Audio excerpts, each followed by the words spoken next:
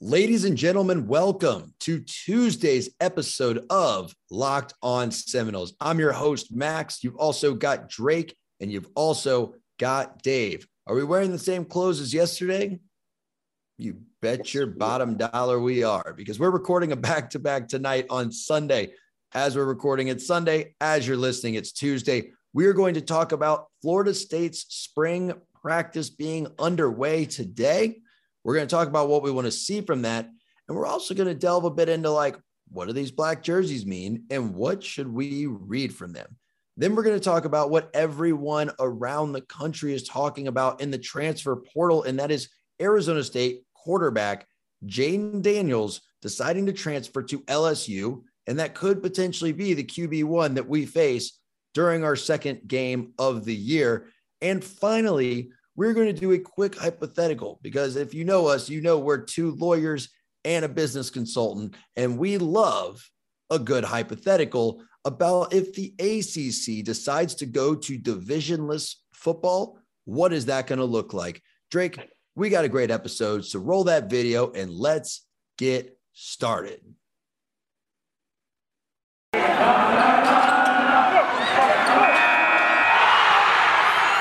You are Locked On Seminoles, your daily podcast on the Florida State Seminoles, part of the Locked On Podcast Network. Your team every day.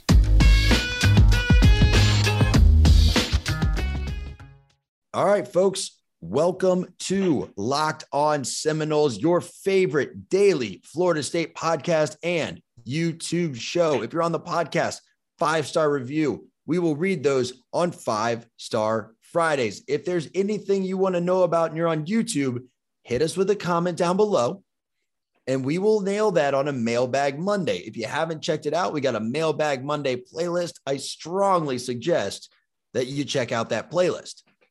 So folks, let's just dive straight into it. Well, actually, before we do that, I do want to give a shout out, if y'all don't mind. Men's basketball finished their season on a 4-game win streak.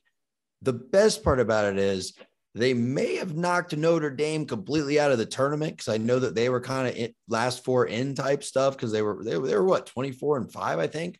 So they may have hurt their chances, and that's good. And they definitely kept UVA out because they were a bit of a super bubble team. So we got to play spoiler. And again, ending on a 4-game win streak, it's good to see for basketball. I want to ask y'all real quick, are y'all feeling better about the health of the program now headed into next year? It totally depends on, okay. I think if Leonard Hamilton is coming back, I would like to hear definitively that he's coming back before I say anything on that. This is the kind of season where you see coaches leave. And remember, last year, Roy Williams literally left without saying a word because UNC had one of the worst seasons on record, and UNC still made the tournament. So I'm kind of with Dave on that. I'm fine with some of the players. I think Matthew Cleveland is going to be a very good player. Jalen Warley has shown signs of development. John Butler, a.k.a. KP Jr., is definitely out there stunning. So to me, I like the players, but I just need to make sure that Fletcher as well when he's fully healthy. So to me, if Coach Hand comes back, I'm fine. I'm golden. This was a growing pains year. Have the kids learn on the job, some college basketball. So we're good, but this season wasn't it. Yeah, I guess my issue is this: as a casual basketball fan, it's the one sport where one player can make such a massive difference. You know, you see these one and dones, and you see these guys that take a team, that has no business being in the tournament all the way to the Sweet 16. So it's doesn't the contrapositive also have to be true? Where if you have a bunch, what I'm saying is if one player can be that impactful, the fact that we've had 3 major injuries to 3 of our best players also should be accounted for. And it's you got Caleb Mills out there, went down again last night. You got Raekwon Evans or Anthony Polite, in a cast, and you're missing your best big man. So it's I don't know. Anyway, I don't want to spend too much time on this. I just want to give a shout out to them for finishing the season strong as they headed to ACC tournament play. And then I want to talk about what we were going to talk about. So what do we want to see from spring practice, guys? What is the most important thing that after day one, other than, well, let me just say this. I hope y'all agree with this. On this show, we will spend very little time talking about the physiques of young men. Yes, we will. We will not be taking a lot of shirtless pictures of 18-year-old kids. And we will not be talking about their musculature. It is football, not a bodybuilding competition, and they are still children. So if that's how you like to generate content for your site, you're more than welcome to do that. But that's not what we're going to talk about. Drake, what do you want to see most from spring practice? I mean, what's kind of the storyline you're following? To me, I need to see someone basically emerge from the wideouts. I need to see a proof of concept when we brought in 4 kids: Deuce Spann, Johnny Wilson, Micah Pittman, and Winston Wright Jr.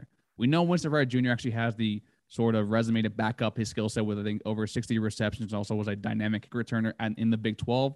So I need to see one of the former 3 that I just said actually, separates us a little from the pack, because one of the biggest issues that we always said was that wide receivers last year lacked the capability to separate from the corners and also be open for Jordan Travis for the few times he actually did have time in the pocket to be able to throw him the ball. So to me, I want to see a clear-cut number 2 emerge from spring practices when it comes to the wideouts. I want to see some signs of life from some of these DBs that seemed like they were coming to Florida State and destined for big futures, and it was almost a foregone conclusion that they were just going to pass through and go to the NFL. Like, I expected Travis Jay and Akeem Dent and guys like that to have big careers here, and we haven't seen it. And I like seeing Travis Jay first day wearing a black jersey. Wasn't he? Or no, sorry. I like seeing Travis Jay as a standout the first day of spring practice. It's still there. And Max, we talked about this. The problem was not always really his performance on the field. The guy has shown so many signs of being an elite DB, having those elite DB skills. If he can add to the mix that otherwise I don't think he's a starter in, I think our DB room is going to be a lot better than you'd expect. To be fair, he's always a standout every spring. Well, and here's the thing. Like, people may look at older videos and say, well, you said this, you said that. Folks, we gather information. It's part of our job. So our opinions change and, whatever. My hot take would be that Travis Jay is not going to finish his career at Florida State. I think he's going to get passed over in the depth chart. I would imagine you see him take less than 100 snaps this year, and I think he transfers out. There's just, the more I learn about Travis Jay from people within the program that know about him, he just doesn't have the motivation. I don't know if it's a motivation issue, if he doesn't like the team, I don't know what, but he's a freaky athlete that just does not seem to be able to show up and go to work 24 hours a day, 7 days a week. I'll put it that way. So I would use him as Deebo Samuel, honestly. That'd be great. What? I would use him as Deebo Samuel, put him on offense. He's really fast and good with the ball in his hands. I just don't know why I don't know why they don't discuss with him making the permanent switch to offense and being that kind of wide receiver, gadget running back. From what I've heard, that conversation has happened and he's not interested in it. And part of that is having to learn a playbook. So take with that what you will. But no, we all knew a kid like Travis Jay, where I think mentally when he's there, he's there. And when he's checked out, he's checked out. And I think you get more checked out than you do there. And at this level, quite frankly, if you don't bring it every day, someone's going to pass you. So I wouldn't be surprised if we saw him maybe moving on. Last question, because this came up in another show's mailbag, but I was interested to hear what y'all thought about it. What do you guys think about the format of the spring game, and how would you change it if you could? I want it to be a regular football game. I hate this we do. I just want to see regular football. Best on best. That's all. I think, Max, you kind of converted me to let's move the FCS games from the fall, put it in spring. That way the schools that you're inviting still get the payout, but also we kind of have a little more of an engaging football game, because, we were all in the press box for that. We were there, in a professional capacity, but, we still wanted to enjoy the football that we were watching. I could really care less if we, throw a pick to a random walk-on and then me being the dumbass saying Joe Lang is going to lead the team in interceptions and takeaways for the following year because he had one pick in the spring game. So, yeah. No, I agree. Y'all know that's always been my format, is bring the FCS team in the spring, make it referees on the field, coaches on the field, kind of like a high school jamboree type thing. That'd be fun. In fact, I would go as far as to do it and not keep score. That way you can say, okay, we're going to put our threes out there right now. And no one could say oh, you lost to an FCS team. It's no, we got our third stringers out there, type stuff. I just think it'd be good for everyone. And that's going to segue into what we're going to talk about in a minute of if ACC goes to divisionless football, that would also free up a game for you in the spring that you could use for a better out of conference game, by moving your FCS game to the spring.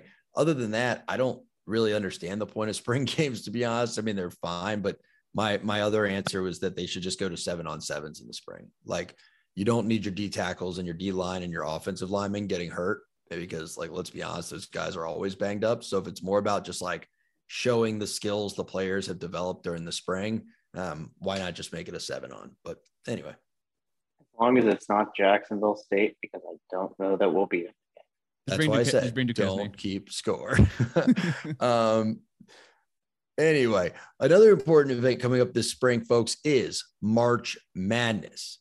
And Stat Hero is your number one stop for March Madness by giving you all the help that you could possibly need to win your bracket, win your pool, whatever it may be. All right. They'll help you take control back from the handicappers that always seem to have an advantage, and they will help you finally get that W over your boss that you've been chasing for year after year after year. So go to stathero.com/lockedon and use promo code LOCKEDON for a 100% deposit match. That's right. stathero.com/lockedon using promo code LOCKEDON for a 100% match. stathero.com/lockedon, promo code LOCKEDON. Terms and conditions apply. Speaking of trying to figure out what's going on, I've got something Stat Hero can't tell us, and that is the transfer of Jayden Daniels, former four-star recruit, played quarterback at Arizona State for 2 years, has now decided to transfer 3 years, has transferred to the Louisiana Tigers to be part of the family down there and play for none other than Brian Kelly. I was like, Chip Kelly, Charles Kelly. I thought you could call him Bayou Brian now or something. Bayou Brian. Going to play for Bayou Brian down there in Louisiana. It's going to tell you what, kid's got a great arm, throws it butter like a biscuit on a Louisiana Saturday night. Anyway, that's how I imagine Brian Kelly talks now. So, guys, you know more about this than I do. I guess there was some heat in the Florida State circles that we should have pursued this kid a little harder. Tell me about him. Talk to me about him. What's going on? Dave? Max, I'm irritated. Let me tell you why. I am somehow simultaneously super excited about the possibility of having to play against Jayden Daniels because I think he is going to be easy for us to beat if he's LSU's quarterback come game 2. And at the very same time, really pissed off that we didn't pursue him harder. Here's why. If you look at his stats, it's not that he's some excellent passer. He's not. What he is to me, a poor man's version of Jordan Travis. In 3 years, he had 300 rushing attempts for almost 1,300 yards and 13 touchdowns rushing. So he is a capable runner. I just thought it made a lot of sense to bring him in and put him behind Jordan Travis, let him compete with him. Like, he wouldn't have won the job. But, God, if Jordan went down, I think it would have made a lot of sense to plug him right in. However, given that he's at LSU, if he's starting come our game against LSU, I think you should be really excited that we're going to have to play against a guy who didn't have a full spring. By some miracle, he gets to play spring ball there at LSU. But having barely a full spring and still new to a system with a new head coach, I think that makes our chances of beating LSU a lot greater if we have to play against them. Yeah, if he made this transfer a few years ago, I'd be terrified. I think 2019, I think he was 17 touchdowns to only 2 picks. But then you see last year, I think he suffered an injury the year before, and then he was 10 touchdowns and 10 interceptions. And then we all seen that infamous video where they heritage transfers. They show up his locker room. They're throwing his stuff out, tell him to get out of here. So I'm kind of with Dave here on this, where it's like, it seems to me that the only way we're going to actually go after a transfer quarterback is if you're basically Trevor Lawrence incarnate and a second coming of him, or maybe a Jameis Winston or something. And to me, Jayden Daniels is someone that actually is a better, more capable passer than a lot of people, the options that were out there. He's, I think, capable enough as a runner to kind of complement Jordan Travis. So to me, it's someone that's like, has a very similar skill set. except he's maybe a little more inaccurate. But to me, it's something that's it is kind of frustrating. But as Dave was saying, this is a kid that actually, when we had Sam Moore on a few weeks ago, that we actually said that that's one kid that we really didn't want to actually target because the kid can't throw a 15-yard out. He just simply can't. And this is someone that if he starts against us, I mean, Johnny Wilson knows how to prey on him. Johnny Wilson was his teammate for 2 years. So we already have a scouting report actually ahead of time. So to me, if he starts game one for Louisiana for Bayou Brian, I think it's open season for this kid. Yeah, and you wonder too, like, did that play into it at all, right? Did they go to Johnny Wilson and say, "Hey, what'd you think about him as a quarterback?" And he was like, "Have you seen the video? I have a 6'10" wingspan. I don't know. Right. I think though that all makes a lot of sense.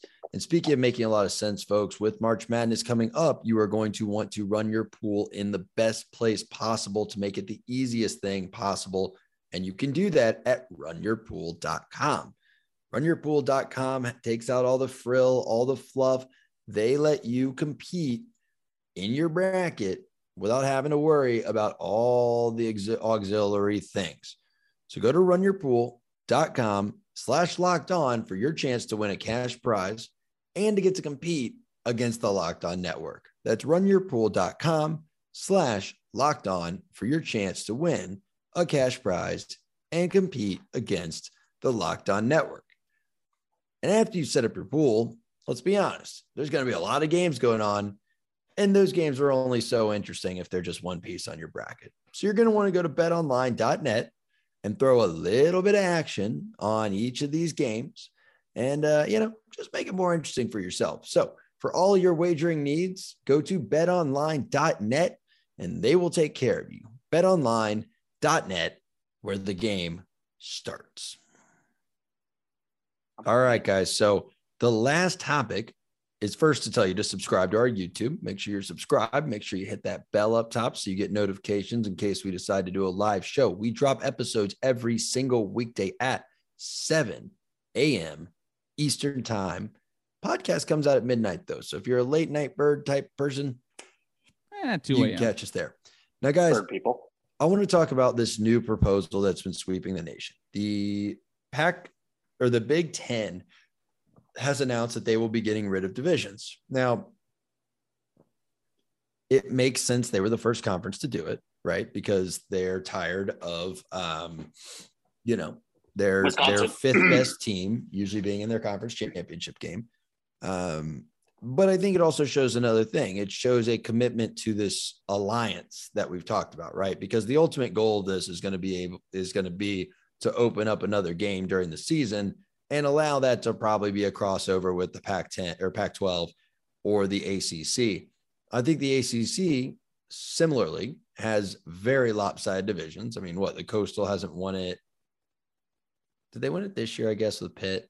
So other than Pitt winning it, the Coastal hasn't won it since Virginia Tech in like 2000, the year they beat us in like 2010. I mean, you really have to, they win it very few and far between. And to me, I think this is something the conference could benefit a lot from, but I'm curious on y'all's opinions of what would it look like if the ACC went to divisionless football, and what years do you think that we might not have won the rematch with Clemson, or that maybe we would have been able to rematch with Clemson and we might have won it?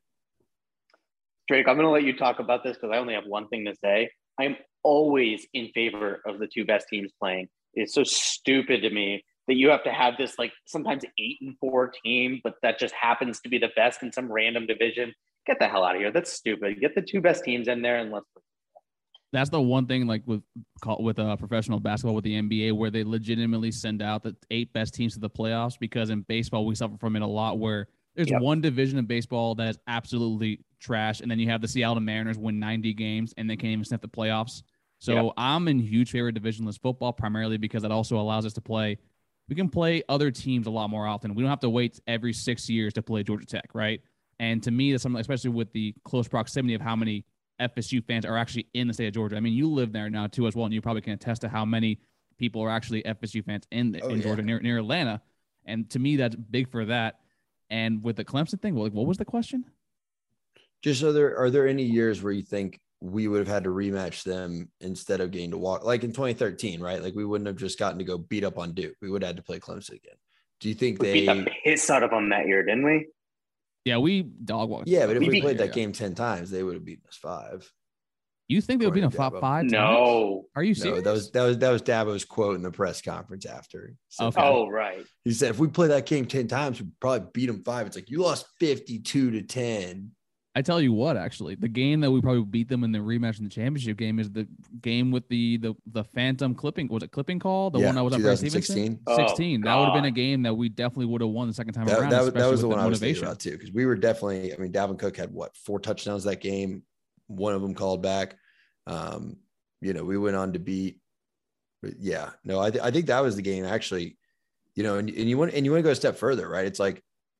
Let's see. I'm pulling up the schedule just to see where we're at. So we had 3 losses. I don't know that year. So no, we wouldn't have gotten a rematch them actually because we lost to Louisville that year. So it would have been, but to the point, like that year, that was the Lamar Jackson versus Deshaun Watson year. That would have been a really good rematch in that championship, right? Whereas like instead you got Virginia Tech and Clemson. It was still a 42-35 game, but like I would have much rather seen a Lamar Jackson and especially those Heisman year Lamar Jackson too. Like that's so much more fun to watch. And I think that's what you're going to get out of this is just much more fun football. And also you might have a better chance of, sending more teams to the CFP eventually when it does go to the 14-team playoff. That we'll probably see, I think maybe 4 years from now is when they delayed it to.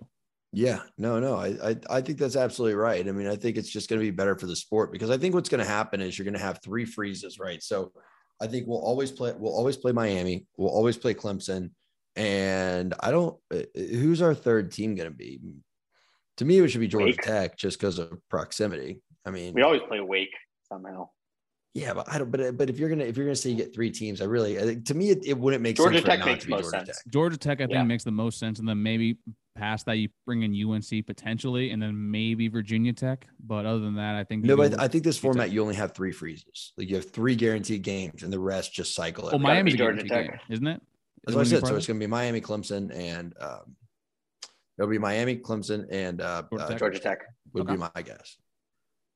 But I do think you'll get just a much more even game. Like I'm looking through just kind of the various years of like where it would have changed. That's the exercise of doing like what years would it have changed. And I honestly don't know if it really would have changed much now that I'm looking at it.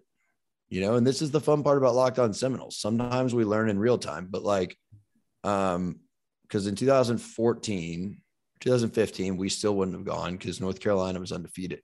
Yeah, but then that's tough, right? Because it's like North Carolina was undefeated, but they were in the Coastal. So if North Carolina had to also play Clemson and also maybe play like Louisville that year with Lamar Jackson, they're not 8-0 in conference, right? They're sure as hell not 8-0 in conference.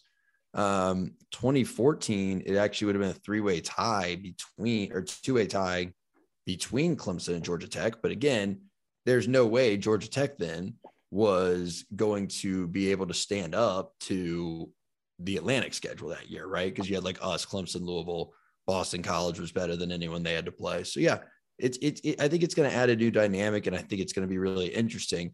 You know what won't be affected? The fact that Miami will never win it. That's a very true point. Death, taxes, Miami never winning the ACC. Right. Yeah, no, Miami's not gonna. No, God, come on, guys. We elite lie on this show, but we don't just completely fabricate things. Like, let's be honest here. Miami's got no shot to it. I'm just saying if there's a year it would have changed it. So essentially it never would have changed how it worked, except for that argument of like people would have had to play different. Like it just, you know what I mean? You'd be playing, you wouldn't have this, the Coastal teams would not have the records they have. And even this year too, right? Like you had NC State, Clemson, Wake Forest, all in the Atlantic, right? They were 7-1, 6-2, 6-2. Pittsburgh gets into the game at 7-1, but like, I don't know if they have to play on the tougher side. Do they get in? Yes. Maybe Kenny Pickett was that damn good this year. Yeah. They play NC State this year? I'm not sure. So if they lose NC State, or if them and Wake Forest play, one of them has to beat the other one. So now you're going to have all things being equal. Now you have 3 teams at 6-2. So you've got a tiebreaker. So maybe Wake's not in it, right? Maybe it's NC State versus Pittsburgh. or it's Clemson versus Pittsburgh. So anyway, it'll be interesting to see how it works out. I think for the future of the conference, it's good. I think for future potential expansion, it's good. And, I think that this episode is good because I love every time I get to hang out with you guys. So Dave, Drake, thanks for joining me as my co-host. And you can find us on Twitter at @tally__Drake, at MaxMoody17, at Go Knowles with a 0 and a 5 in there or something, or collectively at Knowles Anonymous. Thanks for stopping by, and we will see y'all tomorrow. Take care, everybody. Hello, again at Coach K. Oh, yeah, that was fun.